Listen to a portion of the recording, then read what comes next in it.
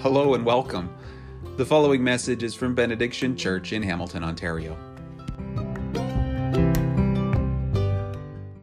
So that I will not cause him to fall. This is the word of the Lord. Hey, so before I was a pastor, many of you would know that I was a school teacher.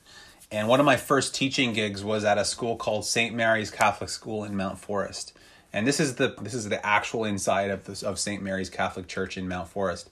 And that gives me so many good memories of leading the choir in this church building.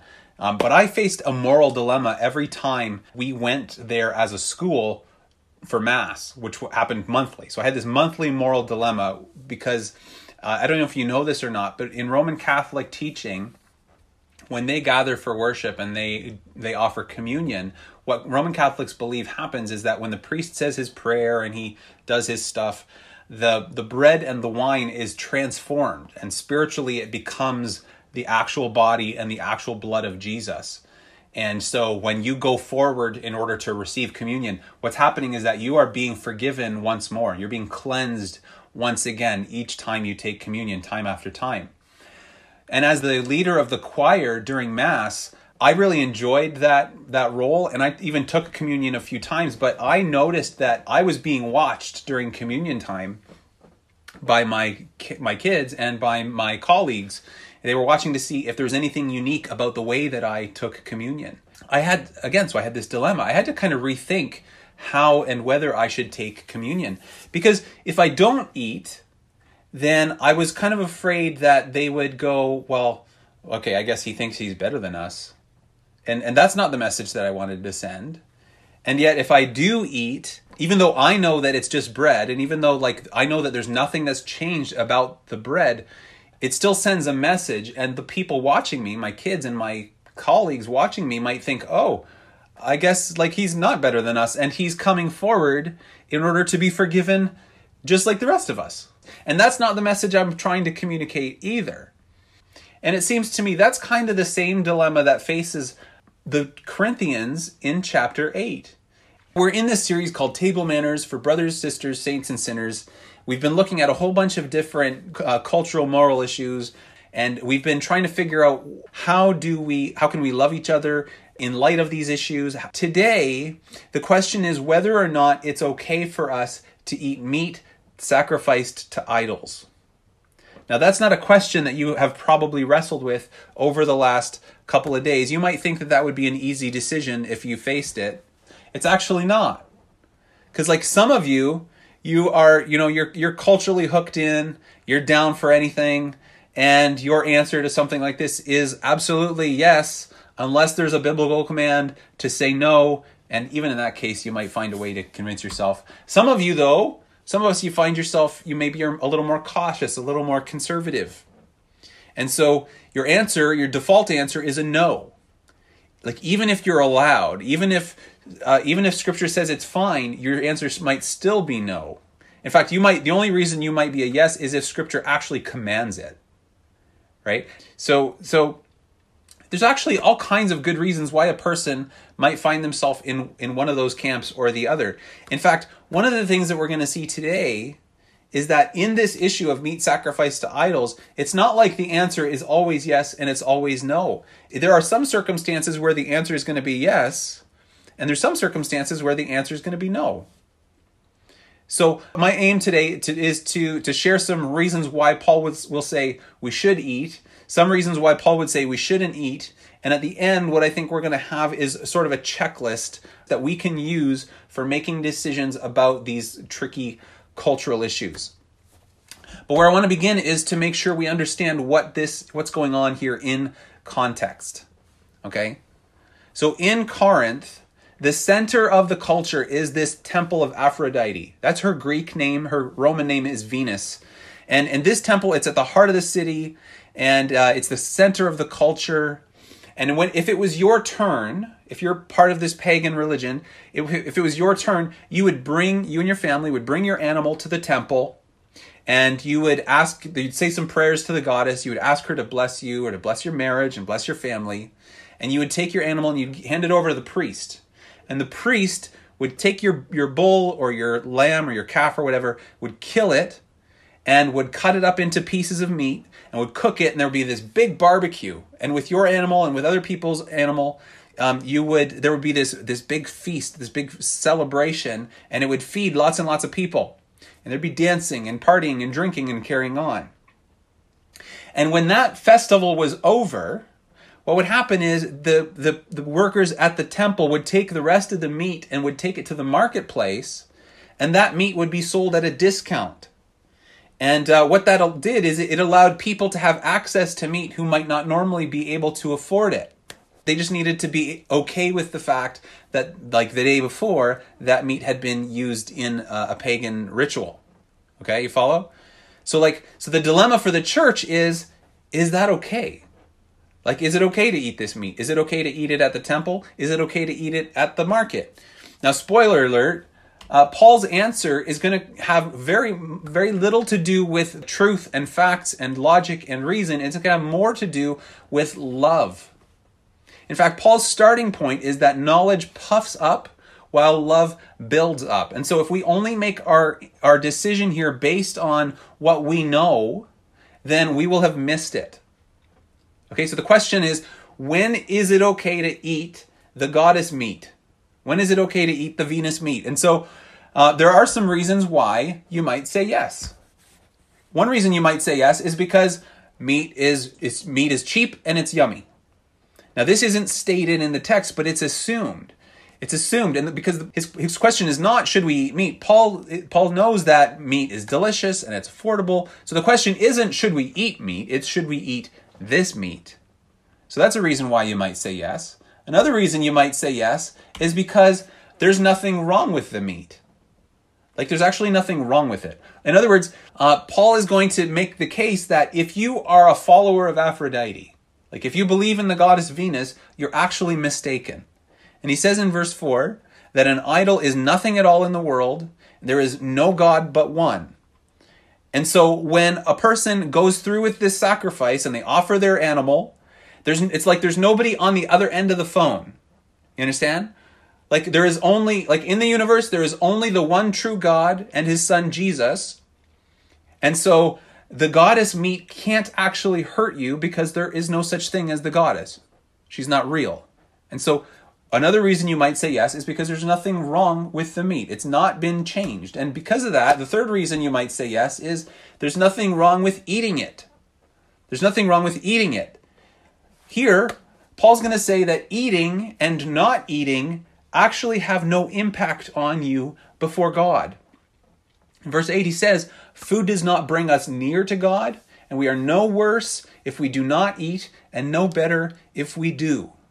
Like, eating or not eating doesn't actually accomplish anything before God, and that needs to inform our sort of theological decision about whether or not to eat this idol meat. So now we've got three reasons why we would say yes to eating this meat. And now there are three reasons why you might actually say no. One is because of immature Christians. Immature Christians. Paul assumes that in the midst of this church, there are some people of whom he can say their conscience is weak in verse 7. Their conscience is weak. They're not strong. They haven't grown up yet fully.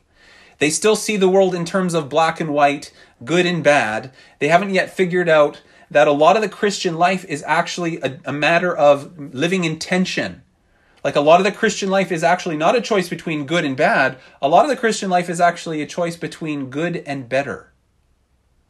And if you can master that skill, that's actually a sign of maturity.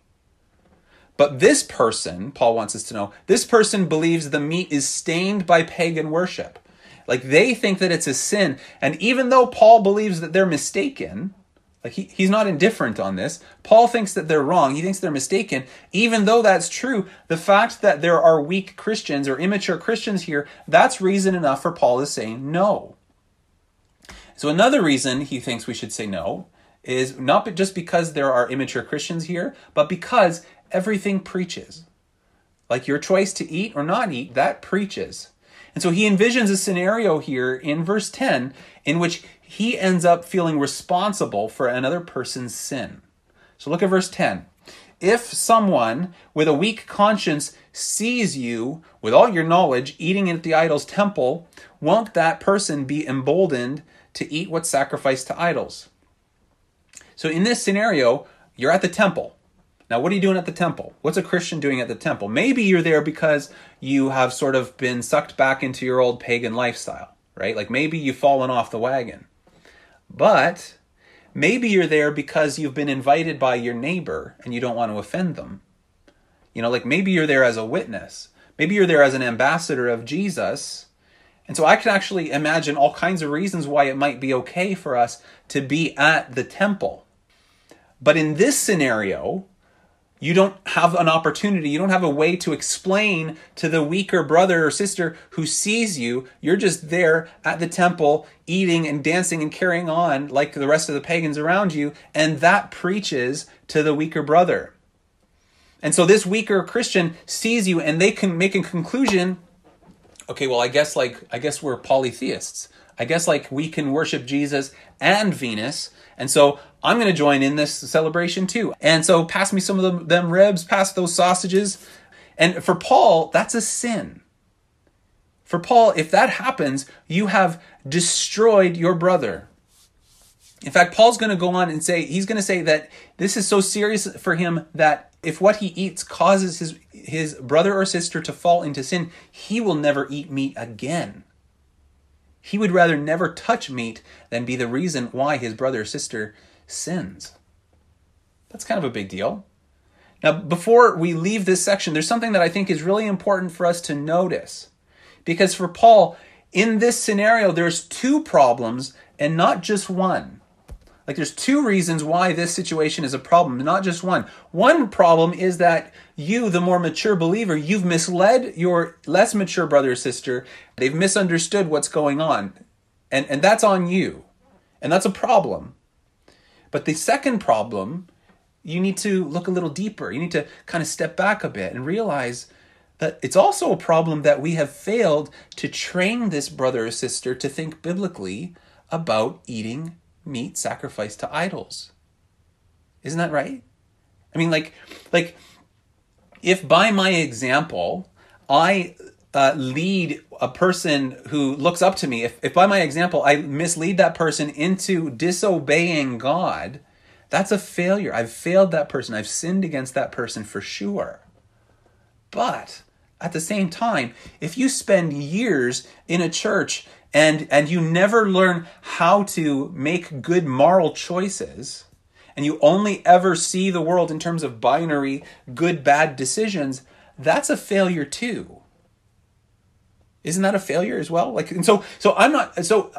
I see here is that there are two problems here, not just one. One of them Paul deals with explicitly. The other one is sort of assumed in Paul's argument.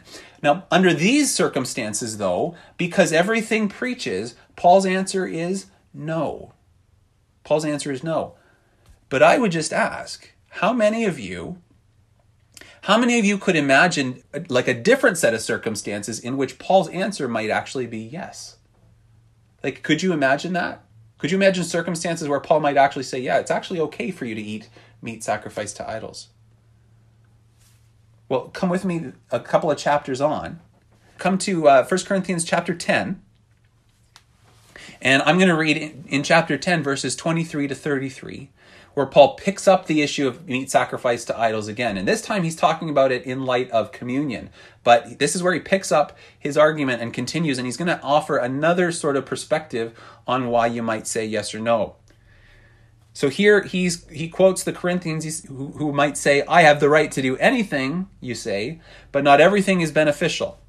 I have the right to do anything, but not everything is constructive. Verse 24, no one should seek their own good, but the good of others. So verse 25, eat anything sold in the meat market without raising questions of conscience, for the earth is the Lord's and everything in it. If an unbeliever invites you to a meal and you want to go, eat whatever is put before you without raising questions of conscience. But if someone says to you, this has been offered in sacrifice, then do not eat it, both for the sake of the one who told you and for the sake of conscience. I'm referring to the other person's conscience, not yours. For why is my freedom being judged by another's conscience? If I take part in the meal with thankfulness, why am I denounced because of something I thank God for? Verse 31. So whether you eat or drink or whatever you do, do it all for the glory of God. Do not cause anyone to stumble, whether Jews, Greeks, or the church of God, even as I try to please everyone in every way, for I am not seeking my own good, but the good of many, so that they may be saved. Now here, in this section, as Paul picks it up in chapter 10, he introduces another reason why you might say no to eating meat sacrificed to idols. And the reason is because of God's glory. Because of the question of what will glorify God, or what will glorify God more. So it's not just about your rights. It's not just about what you're allowed to do. It's about what will be helpful and beneficial. He comes up with another scenario.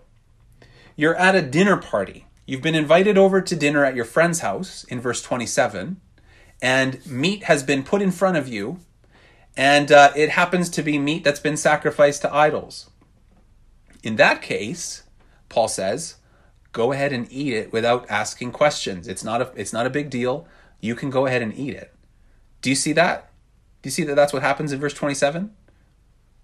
So that's a yes. But in verse 28, if your host puts that meat in front of you and somebody says, oops, we forgot to tell you that meat has been offered to the goddess. In that case, in verse 28, Paul's advice is, no, let it go. Like, it would be just too confusing. You'd have to explain it, and it's going to mess with their conscience. So just let it go. And so you've got two similar situations, and in this sort of like in some here, you've got two situations when the answer is no, and you've got one situation, one set of circumstances where the answer is yes. But just a minute, come back a couple of verses to verse 25. Because now it's not at the dinner party. Now, verse 25, eat anything sold in the meat market without raising questions of conscience, for the earth is the Lord's and everything in it. Do you hear that? Like, here's a green light. Like, here's another situation where Paul's answer is yes. You're at the market doing some grocery shopping for yourself or for your family, for your neighbors. You come to the meat department, and here's the discounted meat, and it's got this sticker of a picture of Venus, and it's got a warning label that says, that this meat has been sacrificed to the goddess Venus a couple of days ago. And Paul's advice here is, it's fine. It's fine because the earth is the Lord's and everything in it. God made meat good. We can enjoy this thing to the praise and glory of God. In fact, his sort of bottom line question here, his bottom line principle here in verse 31 is, whether you eat or drink, or whatever you do it all for the glory of God. So if you eat, eat for the glory of God. If you don't eat, then abstain for the glory of God. Let the glory of God be the principle here. Okay? So, we've got 3 reasons why you might eat, and you've got 3 reasons why you might not. Now, I wonder if as we've been going along, you might have thought of some cultural issues, like examples of cultural issues that are sort of parallel to this. Like, probably you aren't wrestling with whether we're allowed to eat meat sacrificed to idols, but maybe you've thought of other similar cultural issues that we might wrestle with today. So Kevin and I, as we met this week, one of the issues that came up for us was, when is it okay for a follower of Jesus to use marijuana? When is it okay for a Christian to use marijuana, whether it's like smoked or in like gummies or edibles or something like that? Another question that you might wrestle with is, when might it be okay for Christians to use profanity? Like what the culture would call profanity, like the S word or the F word. Like, when would it be okay for Christians to use that kind of language? If you have sort of like an example of one of those kinds of issues that comes to mind, I'm going to ask you to share it in the chat, like maybe a word, maybe a phrase, maybe a question. So go ahead and share that in the chat. But I'm going to keep going, and as you sort of share your thoughts, I'm going to keep going. And what I want to do as I wrap up is offer 3 questions that I think boil down Paul's advice to us. So one is a question of motives. The first question is a question of motives. Are my reasons righteous? Like, what's my motive here? Motive matters, right? So why do I want this? What's the win? If the reason that you want to eat this meat is because, when I eat meat, I tune out, I forget all my problems, I go into this altered state of consciousness, and that's why I eat meat. So that might be a reason. Or another reason might be, I eat meat as a way to climb the social ladder and prove to people that I'm really important. Another reason might be that I eat meat in order to prove to my parents or to prove to my teachers that I'm not a fundamentalist. Okay? So there's lots of reasons why a person might eat meat. And just so you know, those are not great reasons. Like if those are your reasons for eating meat, it turns out, like I would say, meat has actually become your functional savior. But if your reason for eating meat is, I like meat, it's delicious, it's nutritious, I can share it with the poor, I get to enjoy a meal with my family or with my unbelieving friends, I actually don't think that that's wrong, according to this passage. That seems to be okay. So the question here is, do I have good, righteous reasons for wanting to eat this meat? Okay? And if you're not sure, I would encourage you to ask somebody. Talk about it with somebody with whom you're in community, somebody who knows you. The second question is a question of morality. The first is a question of motives. The second is a question of morality. The question is really, can this glorify God? Can this glorify God? Like, what has he actually said about this thing? There are some things that are simply off limits. They're just plain evil. They're just forbidden. An example, it seems to me, is murder. Okay? Like, murder is just off limits. Like, there is no way to murder to the glory of God. And there are a few things that I think are in that category.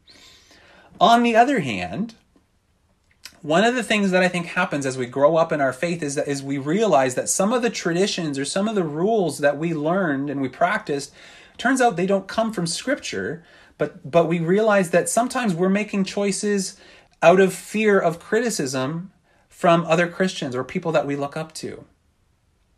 And so this question here is not what will the Pharisees think? It's not what will my parents or what will my teachers think or what will my youth pastor think? This question is, what does God think? Like, can this thing be done to the glory of God? And again, if you're not sure, you might ask a more mature believer, like, hey, I've been rethinking my view on idol meat here. What's your point of view? And if the honest truth is that it is actually beneficial, it is constructive, it is going to result in praise and glory to God, it's going to make him look good, it's going to help people to flourish, it's going to help people to anticipate the kingdom. If that's true, I'm not going to say no to that based on this passage at least. So, second question is, can this glorify God? And the third is this. It's a question of messaging. Okay? Does this preach a loving message? Does my choice to eat or not eat, does it preach a loving message? So, like, if the message that's preached by your choice here is, hey, live how you want from Monday to Saturday, the only thing that really matters is how you live on Sunday, if that's the message that's preached by my choice to eat, then of course the answer is a no, because that's going to destroy my brother or sister for whom Jesus died. And here it's interesting because even if your first two answers are yes, if there's still the risk of being misinterpreted, if it's likely to be misunderstood by a less mature believer, it's still a no. It's still a no. But where that's not a factor, it may be fine. Again, if you're not sure, you should ask someone. You should say, like, hey, would you think differently of a Christian who ate this meat? And if so, why would you think differently of them? And so wrapping it up here, in answer to the problem that the Corinthians are facing about meat sacrificed to idols, it's interesting and it's so important that just when some of us expect Paul to say, look, here's the rule. You want the rule? Here's the rule. Never touch meat sacrificed to idols. Stay away from it. Just when some of us expect him to say that, he doesn't. And just when some of us expect Paul to say, hey, you're free in Christ. Like, we're not Pharisees here. Go ahead. If you want to eat meat, do it. He doesn't say that either. What Paul does do is he goes through a couple of scenarios where the answer should be no, and a couple where the answer can be yes. And so what he's done here is, instead of giving us a rule, he's given us a set of factors. He's given us a set of principles. He's given us a set of questions for us to think through. And what we're going to do now is we're going to break up into our two breakout rooms. And if you're in breakout room 1, you're going to take these 3 questions. You're going to apply them to the issue of using marijuana. If you're in the second breakout room, you're going to apply these questions to the issue of profanity, okay? And your question is, when, if ever, is it okay for a follower of Jesus to use these things? When is it okay for us to use marijuana, if at all? Like, could you imagine circumstances where it would be okay? And the second one, when would it be okay for a Christian to use, like, the F word or the S word? When would that be okay, regardless of whether you're using it currently, okay? So that's your assignment. I'm going to invite you to break out and go ahead, and we'll come back together in about 10-15 minutes.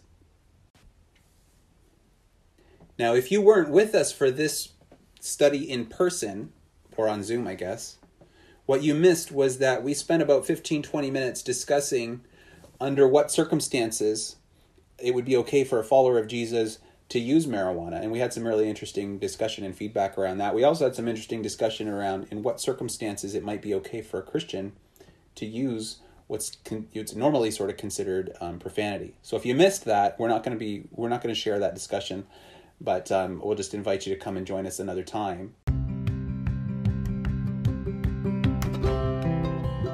Thanks for listening to this message from Benediction Church in Hamilton, Ontario. Feel free to copy and share these resources, but please don't alter the content in any way.